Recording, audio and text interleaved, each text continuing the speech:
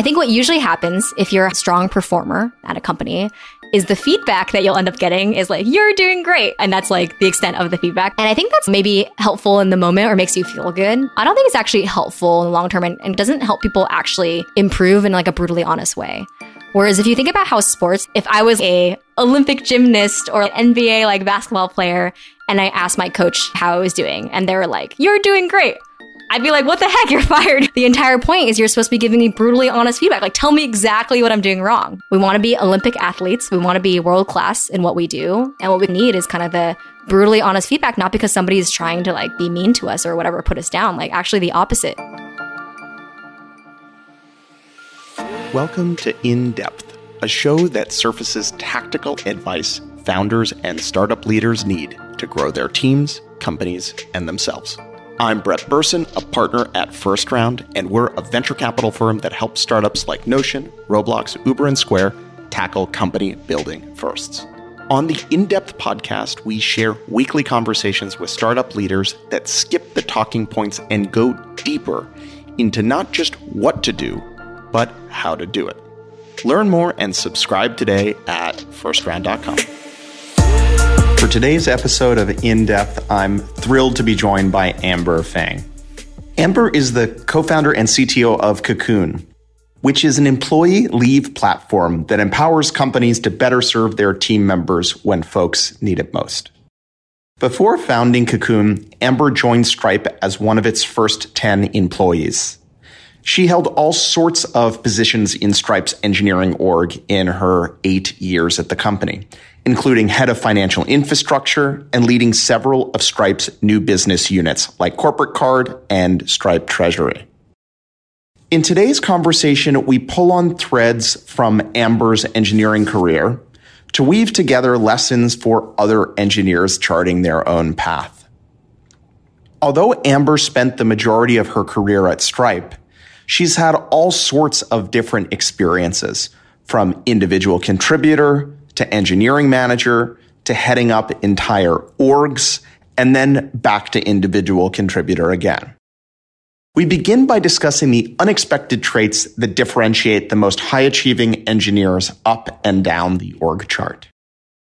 We also get into the debate that most engineers face during their career: whether to hone your craft and become an expert IC or go the management route. Amber's gone back and forth between the two and shares the advice she gives to other folks who are considering where their strengths may be best leveraged. Finally, we turn the page to the most recent chapter in her career journey, becoming a first-time founder. She shares the lessons from Stripe's Patrick Collison that she's applying to her own company, and shares words of wisdom for other engineers with an interest in starting their own company from 0 to 1. Whether you're a new fresh grad out of a CS program or an experienced engineering leader with a long resume, Amber has tons of lessons to share. As seed investors in Cocoon, I've been a big fan of Amber's, and I love the opportunity to dive deeper into her formative 8 years at Stripe that shaped her engineering expertise. I really hope you enjoy this episode. And now my conversation with Amber. Amber, thanks so much for joining us.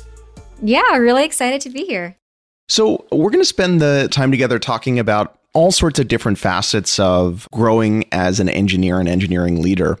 And I thought a place we could start might be to explore some of the things you've noticed in terms of what makes somebody a top 5% or 1% engineer relative to other folks. I think that one thing that people don't talk about as much when they talk about great engineers, I think there's a lot of emphasis on writing code, designing systems, building products, and that is all extremely important. I think that something that people don't talk about a lot is like good communication and writing in order to have the right kind of impact. For me, is actually totally underrated. I think some of the best engineers that I've worked with are not necessarily just the folks who are good at writing code or good at designing systems. I think the best engineers are often the ones who can even figure out if they're building the right thing at all. The folks who can think through a problem really deeply and who are really rigorous and curious about what is most impactful for the business and how they can have that impact as well.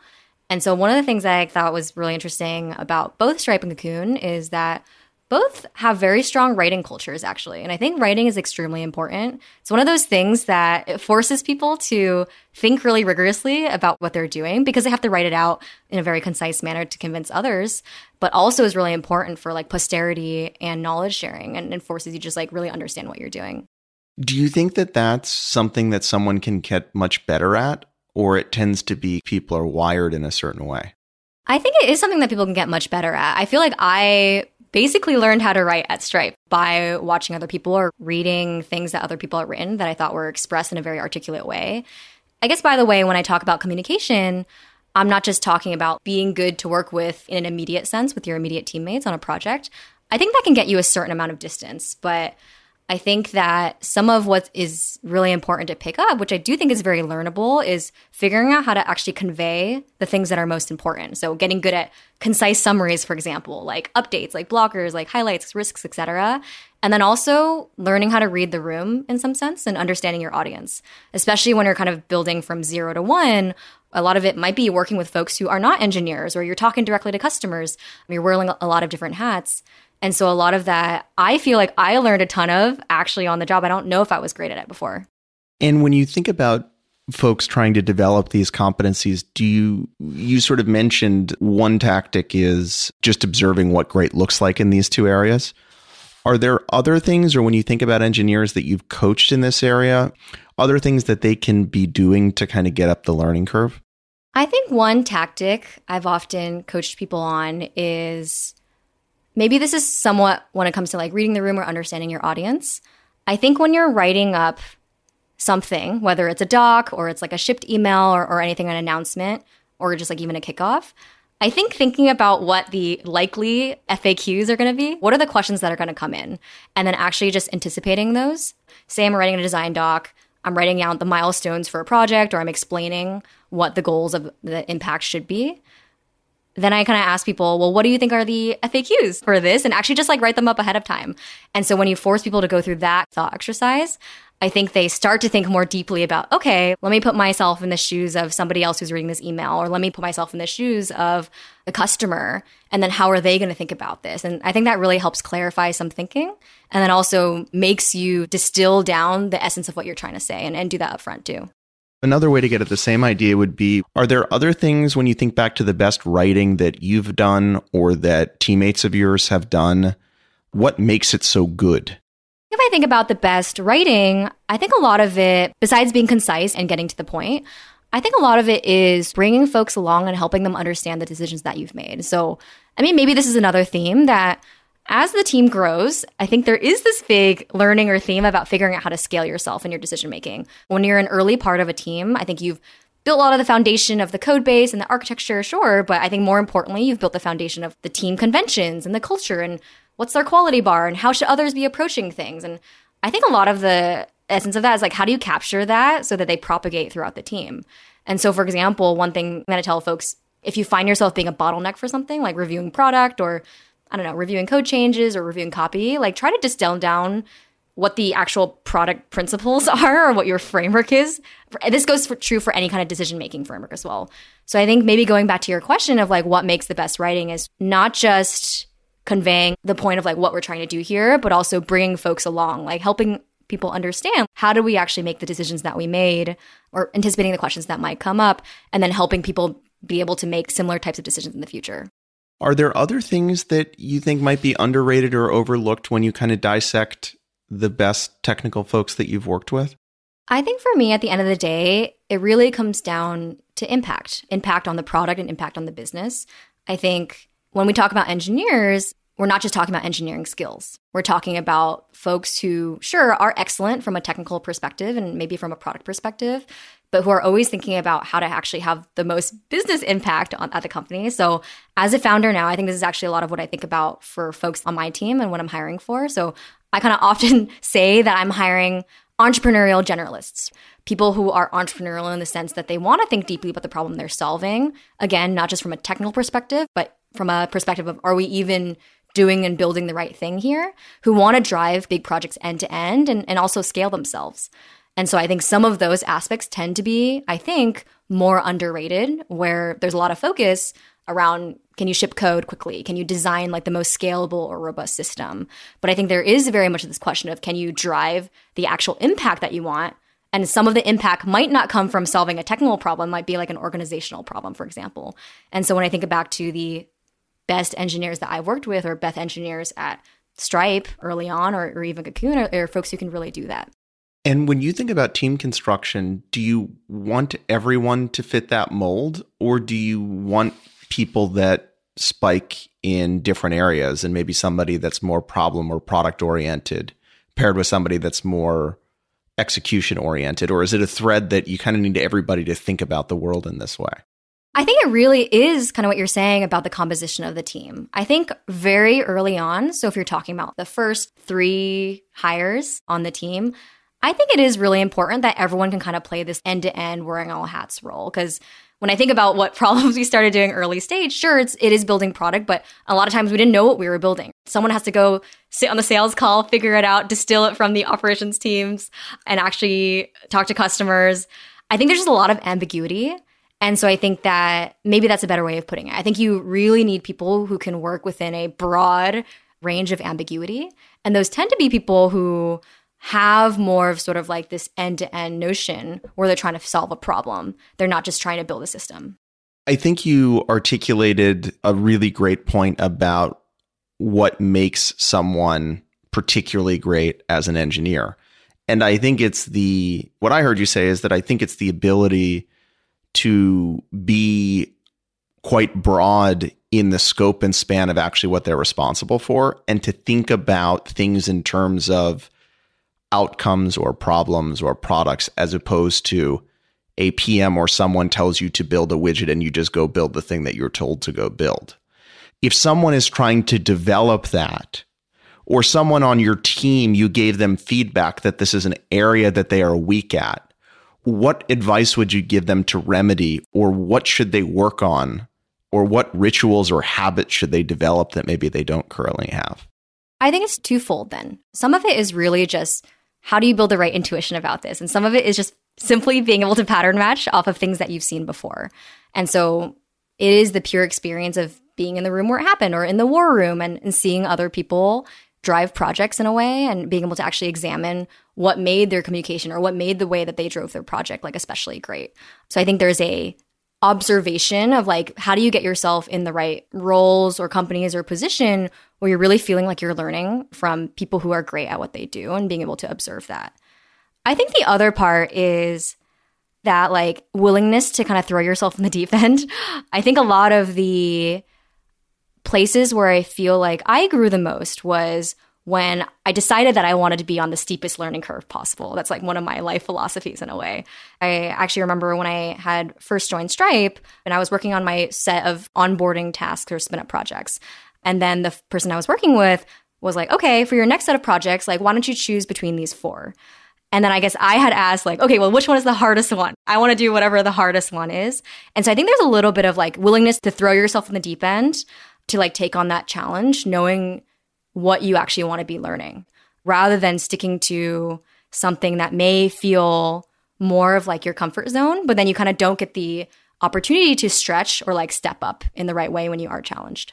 Exploring a slightly adjacent topic, I'm curious, given some of your thinking around what makes a really great engineer, what are the types of rituals or part of the ways that you approach building things as a team that maybe increase the odds that people can operate in that way or see the world in that way? Like, an example for me is, I think that one of the simplest things you can do when you're doing anything in business, even outside of engineering, is just constantly going back to, well, what is the problem that we're actually trying to solve, and whose problem is it? Because I think that we in most companies like to solve the company's problem and not a customer's problem. And I think that that is like a thread that ties a lot of bad things together. And so I'm curious, when you think about the way that you operate, and it could be at Stripe, it could be at Cocoon now, what are the maybe rituals or the way that you actually build software that might help people behave in this way?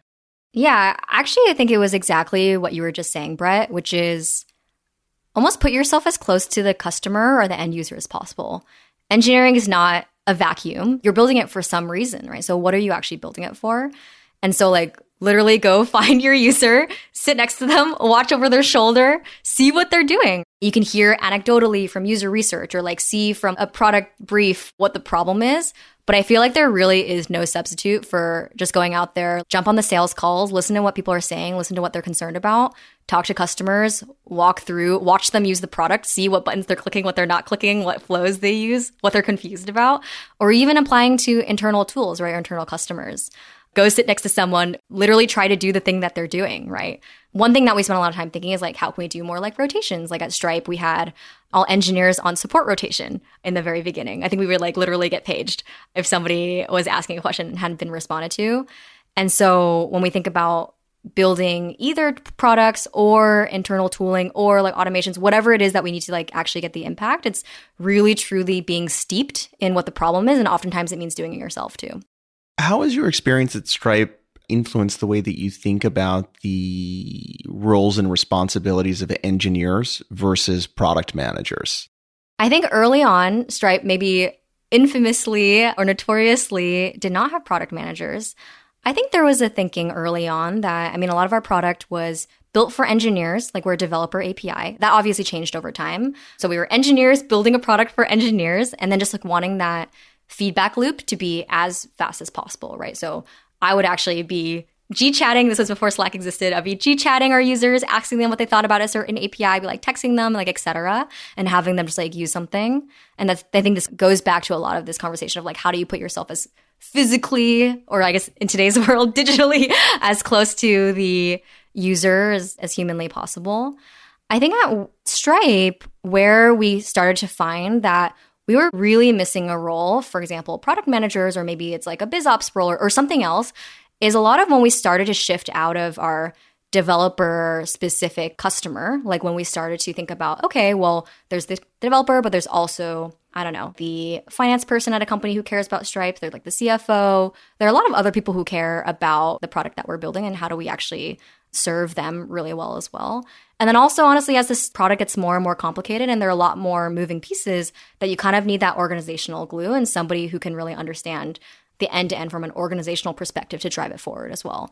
I think a lot of places, it is a question of composition, right? I think if you have an engineer, even at Stripe, like if you have an engineer who's really, really strong in this sense, maybe it doesn't make sense or you don't need a product manager as well. And maybe there are some other places where it actually does make a lot of sense from a team composition perspective because you have people who spike in different areas. What have you chosen to do at Cocoon, kind of going 0 to 1 in terms of this question of product managers or not, or who owns product and those type of things in the early days?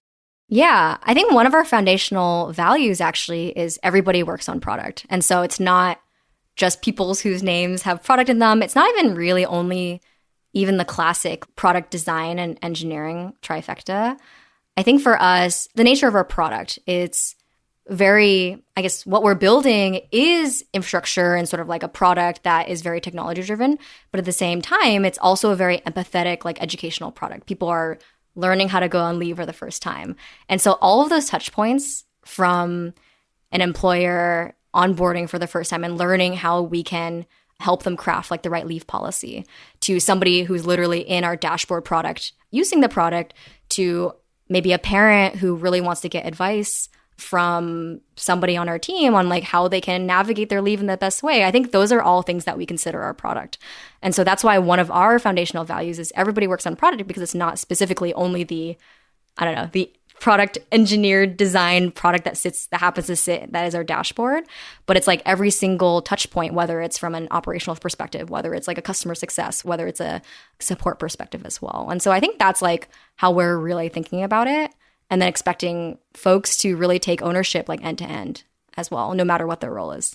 From a culture or systems level, how do you, and maybe we could explore it in the context of Stripe or in Cocoon, how do you create a culture or system that's not like Lord of the Flies, where everybody is kind of doing whatever they want and there is potentially lack of product direction or prioritization, or the dynamic where you can kind of have too many cooks in the kitchen, like too many people with too many opinions who are all quite full stack in what they're responsible for? Yeah, I think some of it, I mean, a lot of it honestly starts with making sure that you have a North Star, first of all. So the scenario that you described where everyone's going off in different directions, kind of like herding cats in a way, trying to make all the cats go in the same direction. I think you really do need to set, and this probably needs to come from the founders or leadership or whatever, what is our North Star for X time frame, right? Whether it's like the next 5 years, it's this year or this quarter, depending on where you are in sort of like the company journey or the company life cycle. So I think there is a North Star. Like, what at the end of the day, what is the thing that we're all aiming for? And how are we going to make certain trade-offs? What is the decision-making framework? And what are the principles? How are we going to build our product? Or how do we think about product quality? Or what are we going to prioritize, for example? Like, what's important right now? I think those are things that you are really important to write down or at least articulate so that it propagates throughout the org or the team. I think there is like a second level there as well. And so, for example, one of our big pillars or whatever you want to call it for one of this year is like, how are we going to actually scale to 10x of volume, making sure that we're not, if you're in an operationally heavy company, for example, that you're not scaling with people and you're scaling with actual technology. And so that's like an example of a North Star. So everybody is thinking like, okay, scale to 10x. That's one of the main missions that we have.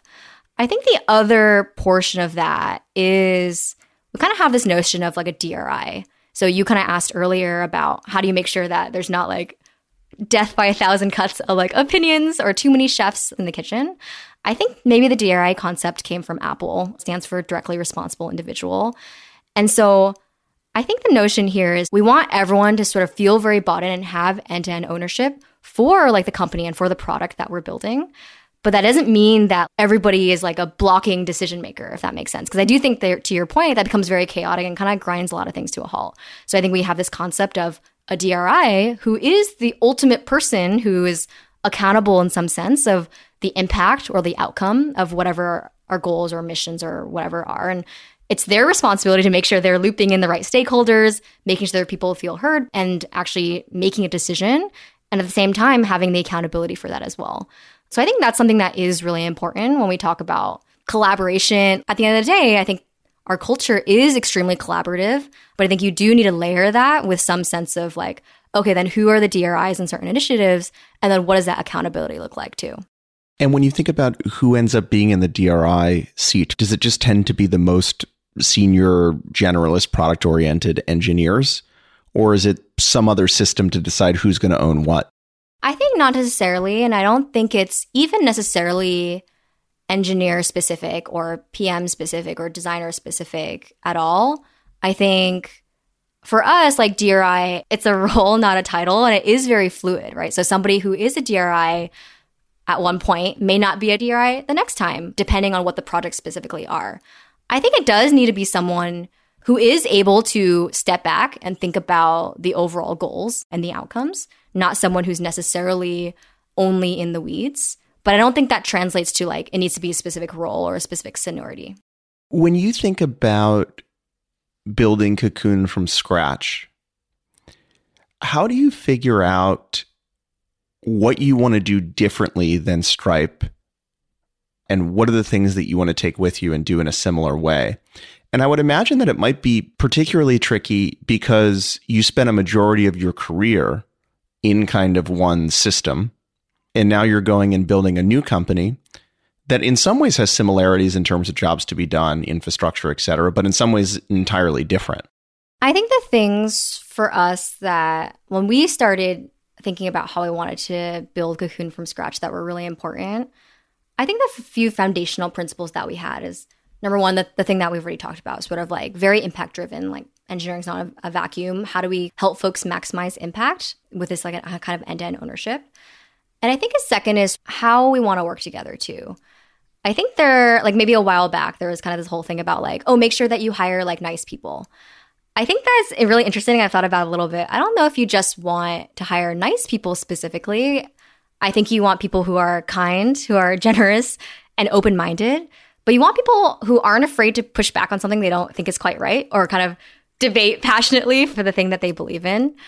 And I think a big part of this and what we say internally is really debating without ego. I think it's not about pride or defending something just because it was your idea or starting like a holy war or whatever. I think we all have the same goal, just to see Cocoon incredibly successful and to have the impact on the world that we want to have. And so how do we get to this together? And so a lot of this is like, how do we build a culture where it's not that people are afraid to step on other people's toes because they feel like that's not nice. I think we want people to push back on things that they don't think make sense. But that at the same time, we very much want to have this culture of self-reflection. Blameless postmortems is something that we say pretty often as well when something goes wrong. Like, how do you move forward? And so I think that's something that is interesting, where it's not that I think maybe people sometimes shy away from conflict. And I'm not saying that we want to have conflict, but I think you want to have intellectual debate because that's where the best ideas come from. Are there other things that you've done at the culture or system level that you think cultivate that? In that perspective that you shared makes sense intellectually, but it also seems like one of those things that pragmatically might be a little bit trickier than one would imagine. Some of it is honestly modeling, role modeling, for example, too. So I'm someone where I feel like I will sometimes have a strong opinion, but then I'm extremely easily convinced by rational arguments.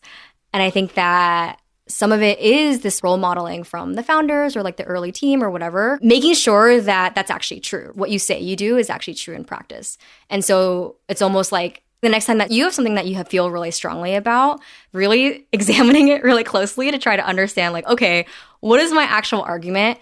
And then maybe a trick that I had sometimes done before is trying to argue the other perspective from your side as well, just to really understand what the debate is like actually about and breaking it down to like principles. Like for me, when I talk about disagreeing or how do you disagree or what's the most useful way to debate, sometimes I figure that if everybody has the same goal, if you have malicious actors in the picture, I think everything kind of goes out the window. But if everybody has the same goal, we want Cocoon to be successful.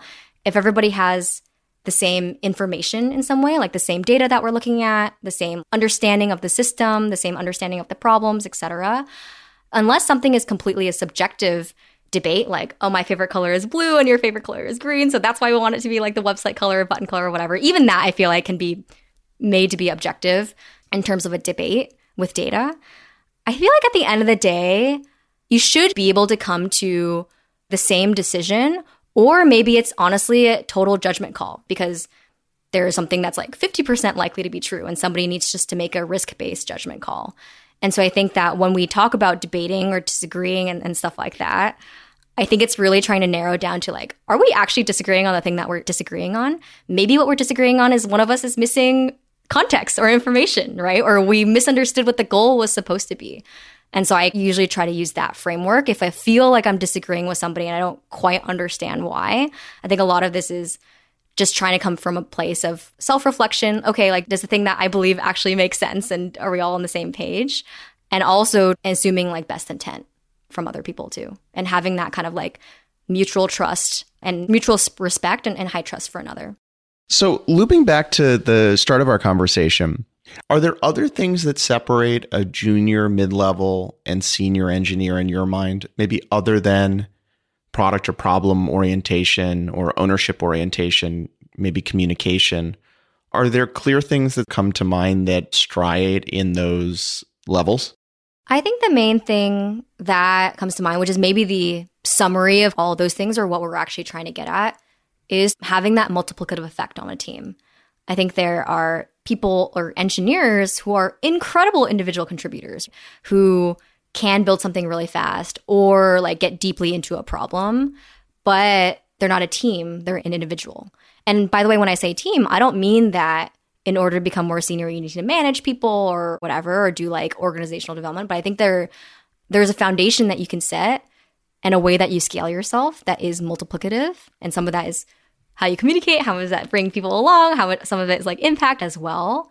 But I think about, if you're asking me, what is the like one word difference between folks that are, I guess, like more new or more junior in their experience, and then folks who tend to be sort of like the people who become leaders, I think it's like really understanding the scaling effect and multiplicative effect that they have. So I think that this is a good time to explore this path that comes up for every engineer, which is, do you want to continue as an IC or do you want to be an engineering manager? And I tend to think that the inertia of our industry tends to tie growth and seniority to management. And I think that obviously a lot of the best companies have created a dual track opportunity for senior ICs or senior engineering managers. But I'm curious, maybe you could talk about your own thinking about that initial decision and what you've learned about helping people figure out which path is right for them. I guess the first thing I'll say, which kind of what you were getting at with the dual track, is it's not all or nothing. You can swing back and forth. It's what I did. It's what I saw a lot of amazing engineers do. And sort of like you mentioned, we do have this dual career track set where at most companies now, I think it's relatively standard, where you kind of don't have to go into management in order to advance the company or to have impact. I think the most important thing here, at least in my experience, is really to figure out what gives you energy. I'm a very roll up sleeves, like in the weeds kind of leader. And that's honestly where I get my energy. I love building and I love being like in the detail. I enjoy many parts of mentorship and leadership as well. And I think in the cases where I've been kind of like the larger org leader multiple times in my career, I feel like I've been able to do it, but I always find myself gravitating away from it. So I feel like it is kind of important to listen to that gut feeling. And I think it's important to differentiate between what kind of feels like a standard career aspiration and altitude on the org chart versus what you actually really enjoy. Like that kind of altitude on the org chart or place on the org chart doesn't really matter as much as impact. And impact for me, I kind of feel like comes when you're the happiest and most productive.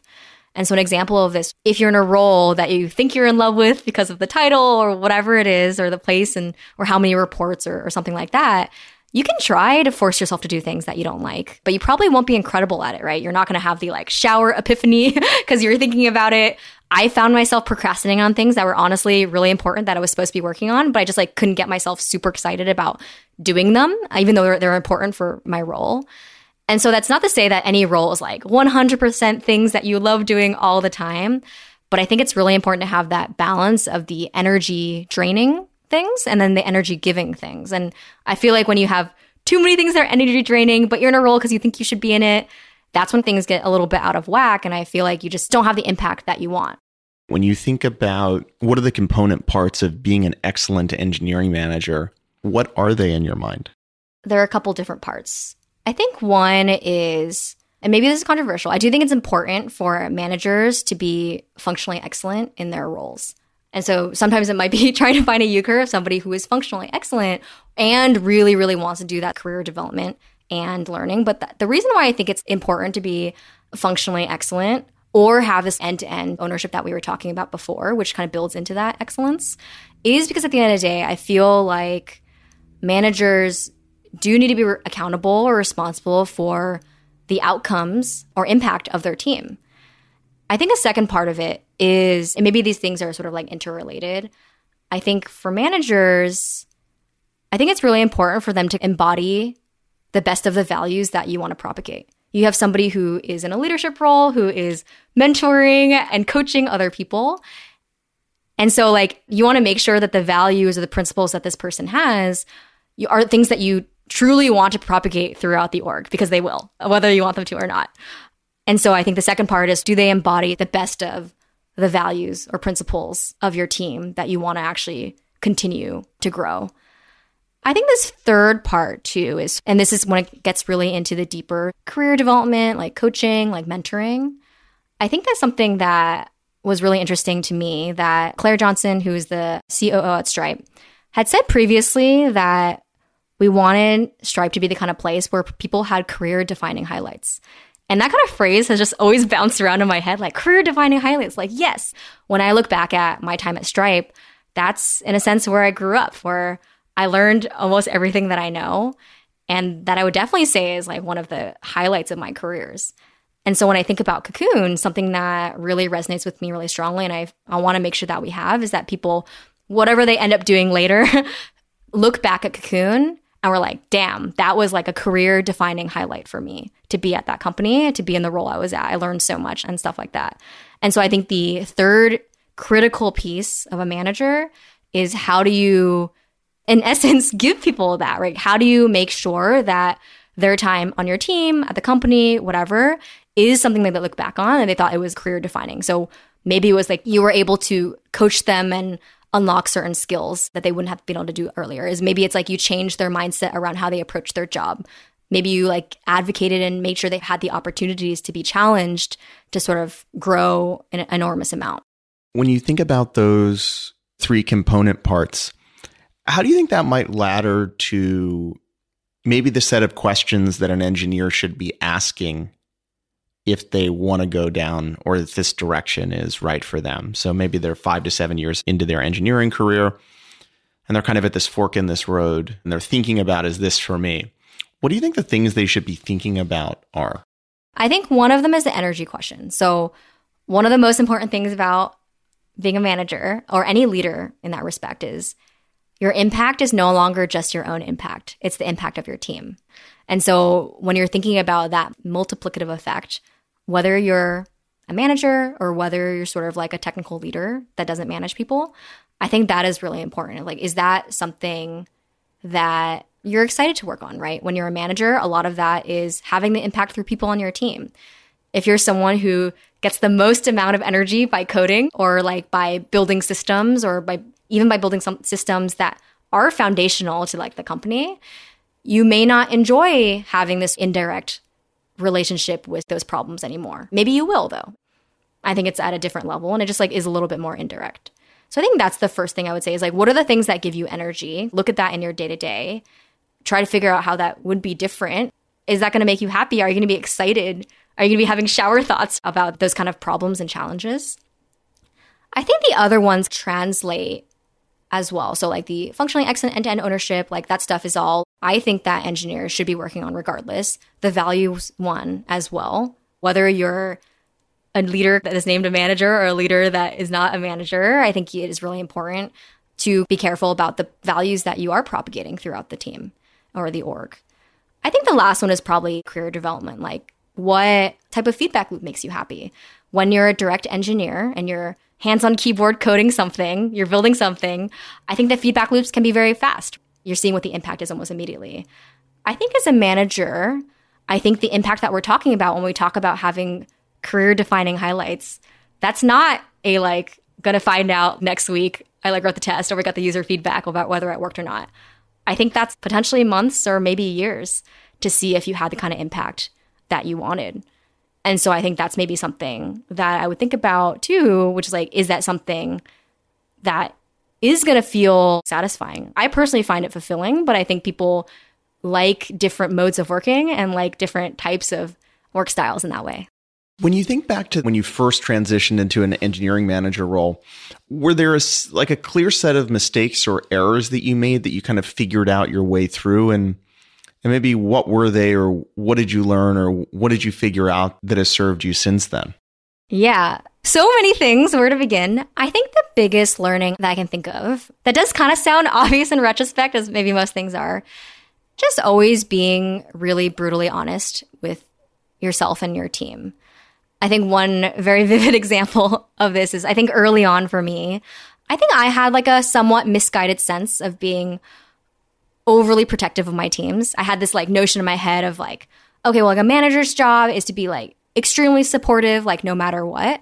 And I think while I think that's true, I think I kind of twisted that in a way where I was over shielding or being overly optimistic or positive, even when something wasn't going well. So it was kind of like doing everyone a disservice. Yeah, maybe the very vivid example in my head that I always remember is that on one of my really early teams at Stripe, we were working on a big project to rewrite our entire dashboard. This is the type of classic project that is basically destined to fail because you're chasing a moving target. And I think it definitely also didn't feel good in the moment.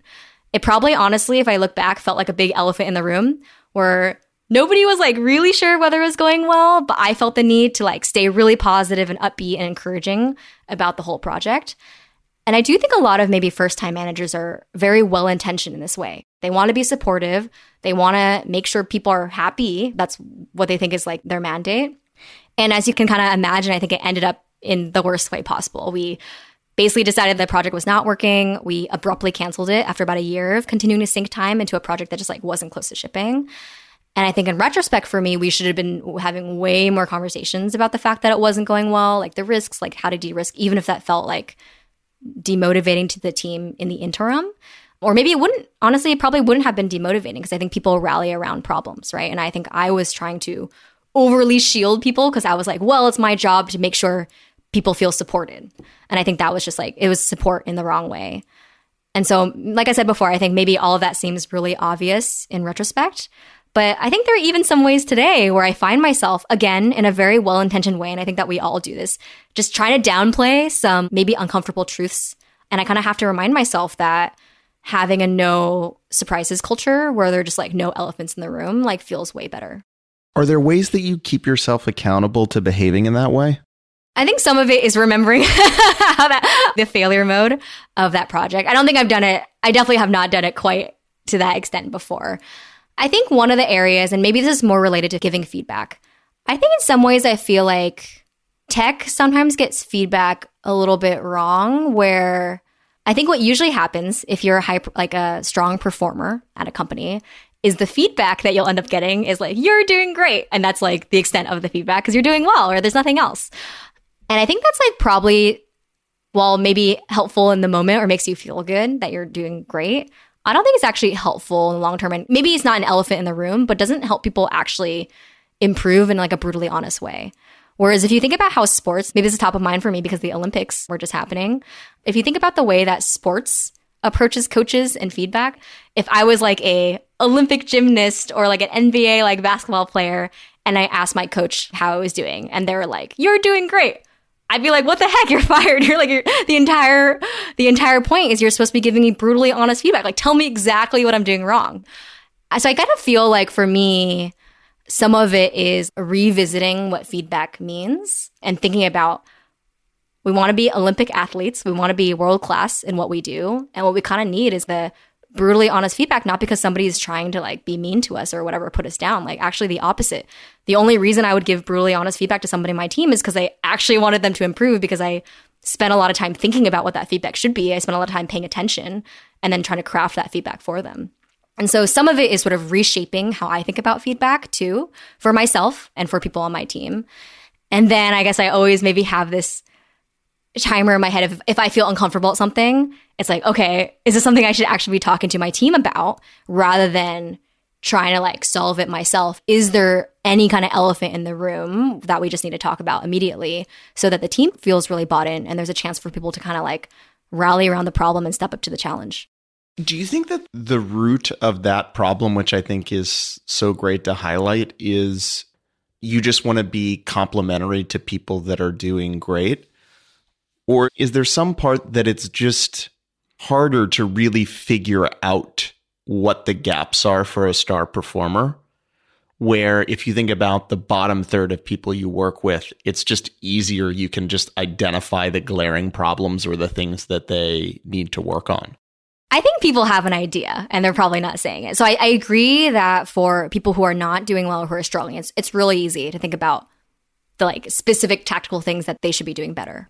I do think even for the folks who are doing the best, maybe it's not like a tactical thing that you need to improve on, but it is something more fundamental to how they work. And some of it is actually just understanding what their goals are.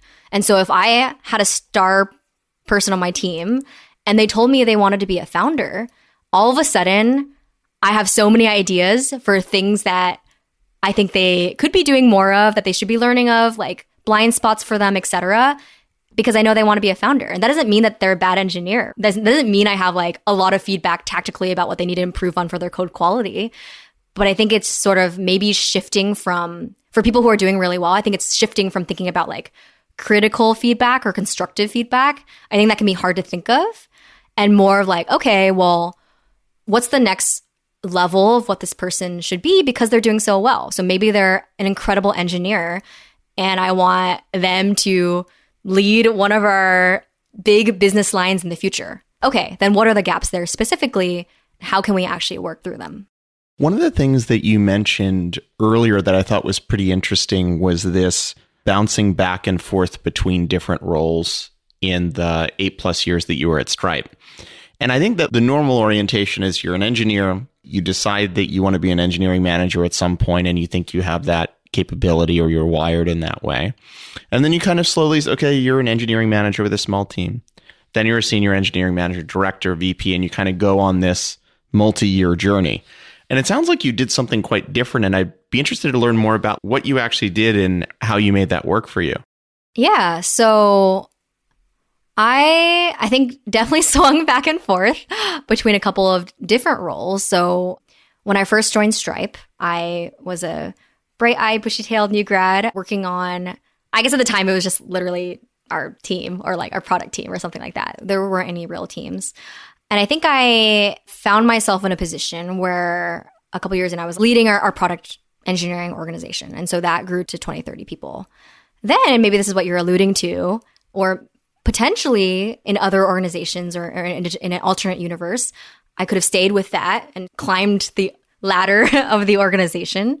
I think I actually flipped to start a team. I kicked off a team called Treasury, which is basically a team responsible for tracking all of Stripe's money movement, which is very critical to the company.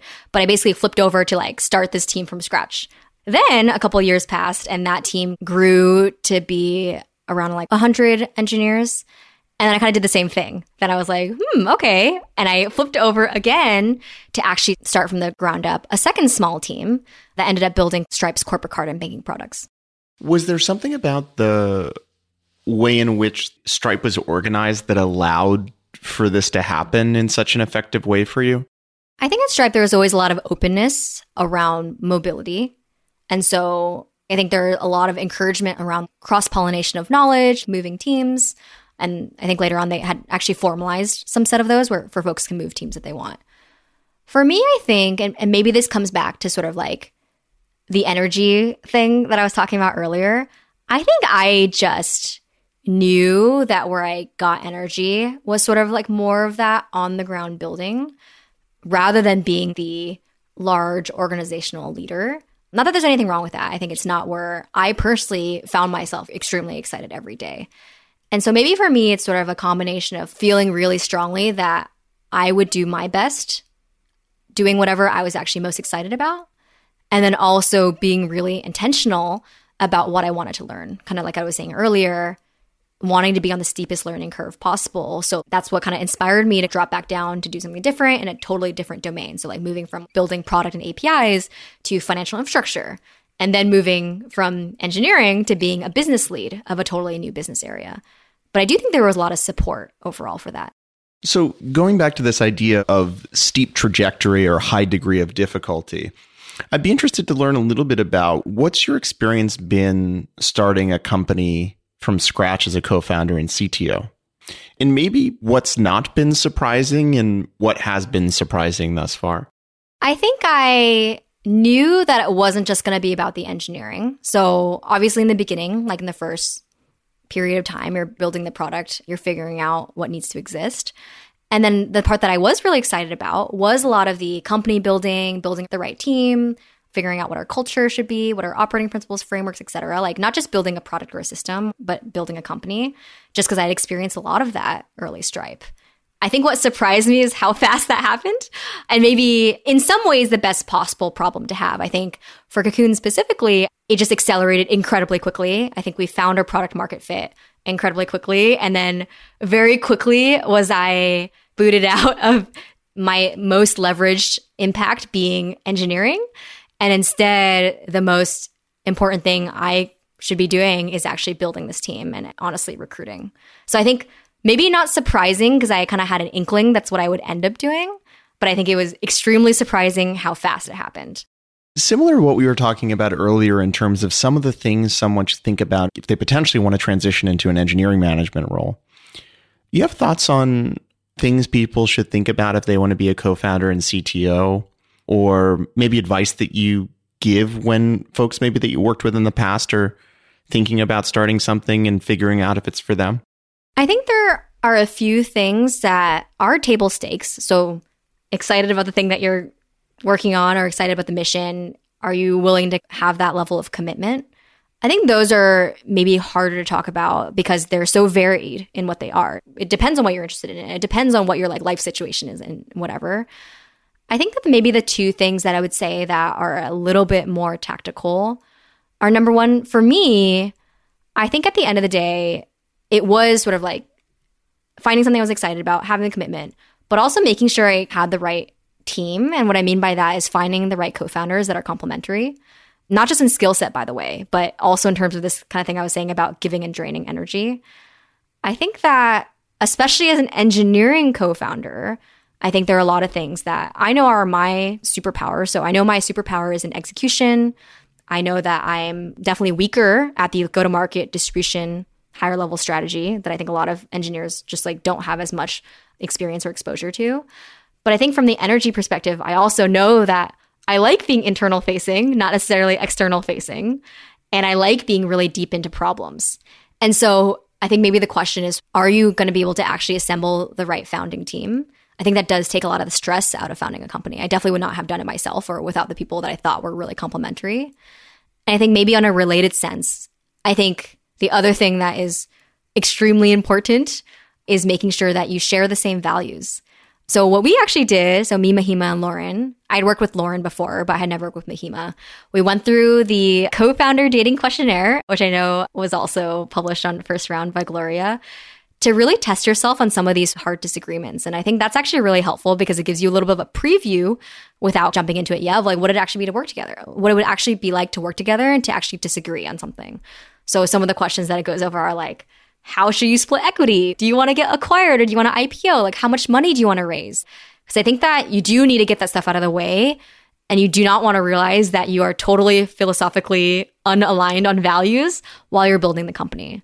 And so I think maybe those are like two of the tactical things because I think for me, it really was about the team and that plays a lot into what it feels like day to day. And did you find that now that you've been building and probably getting into situations where you can actually see how people's values are expressed, that exercise was a reasonable simulation for what's been happening in the real world? Oh, yeah, totally. Because I think you'll never be in a situation, and actually you never want to be in the situation where you never disagree on anything. Like, what does that even mean? I think it is good to have healthy debates about different perspectives, right? And I think that just like makes us stronger as a team. I think the test was like, can we disagree in a way that felt productive? Are people uncompromising? Or is it really hard for me to understand rationally why somebody is kind of sticking to a stance that they have? And so I think that over the course of building Cocoon, we've disagreed a ton. We've resolved those disagreements. There have been areas where it's been really stressful. And I think the thing that was really important for me to get out of that initial dating period was like, are these people that I can trust to kind of have my back and to be like high integrity, to have high ethics, and that I'm going to really enjoy being in some like really stressful situations with. Something that I think is kind of interesting about your own journey is that the first formative part of your career was over 8 years at Stripe. And now you're building something from scratch. And I assume you aspire to have lots of folks that choose to make Cocoon their home for 8+ years. What is it about you and what is it about Stripe that created the dynamic where you would spend such a long period of your career at one place? And how does that translate into some of the things you're thinking about as it relates to who you recruit or how you behave as a company to maybe increase the odds that you can create those opportunities for someone at Cocoon? I think that maybe the answer to why, or one of the answers to why I spent such a long time at Stripe was honestly that it was really easy to. The job kept changing. I don't mean easy as in a comfort zone thing. I think for me, I was really craving and thriving in a high level of steep learning curve. And I think that at Stripe, the way the company was growing was the job literally kept changing. I worked on different really interesting problems. I found myself, I learned so much and grew so much myself, made a ton of mistakes. It is a place where I look back and I'm like, when I was saying about the career defining highlights, I think that there were just too much that I was learning at Stripe, such that the opportunity costs didn't make sense to ever go anywhere else. And I think it is about sort of like that framework of like what you're optimizing for. So for me, it's sort of like that learning angle. Am I learning more doing what I'm currently doing than I would somewhere else?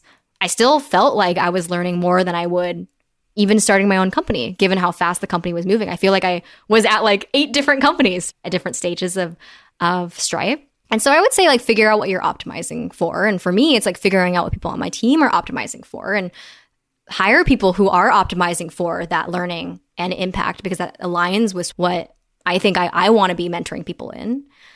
And then I think the second thing is career paths, I think early stage are very organic. I think what people say is a lot of it is right time, right place. I think it's right time, right place. And that's more about the company. But I think the thing that is about the people or the person is that it also requires the right focus too. And so you might get the right time, right place for free, but are you actually focused on the right thing? Are you actually having that impact that matters? And I think that's what I actually spend a lot of my time working with people on, is making sure they have the right focus so that when the right time and right place comes along, they're sort of like able to take full advantage of it. And I think that if you are high trajectory at a company, and this is what I'm thinking about for folks at Cocoon as well, we'll want to put you in positions of more and more impact and also keep people there. And I think that the type of people that we are hiring are people who care about the impact, who care about the learning. And so I think that really helps keep people for a long time. And I think it's my responsibility to make sure that is where people are growing as well. I think that's a cool place to end. Thank you so much for spending this time with us. This was awesome. Yeah.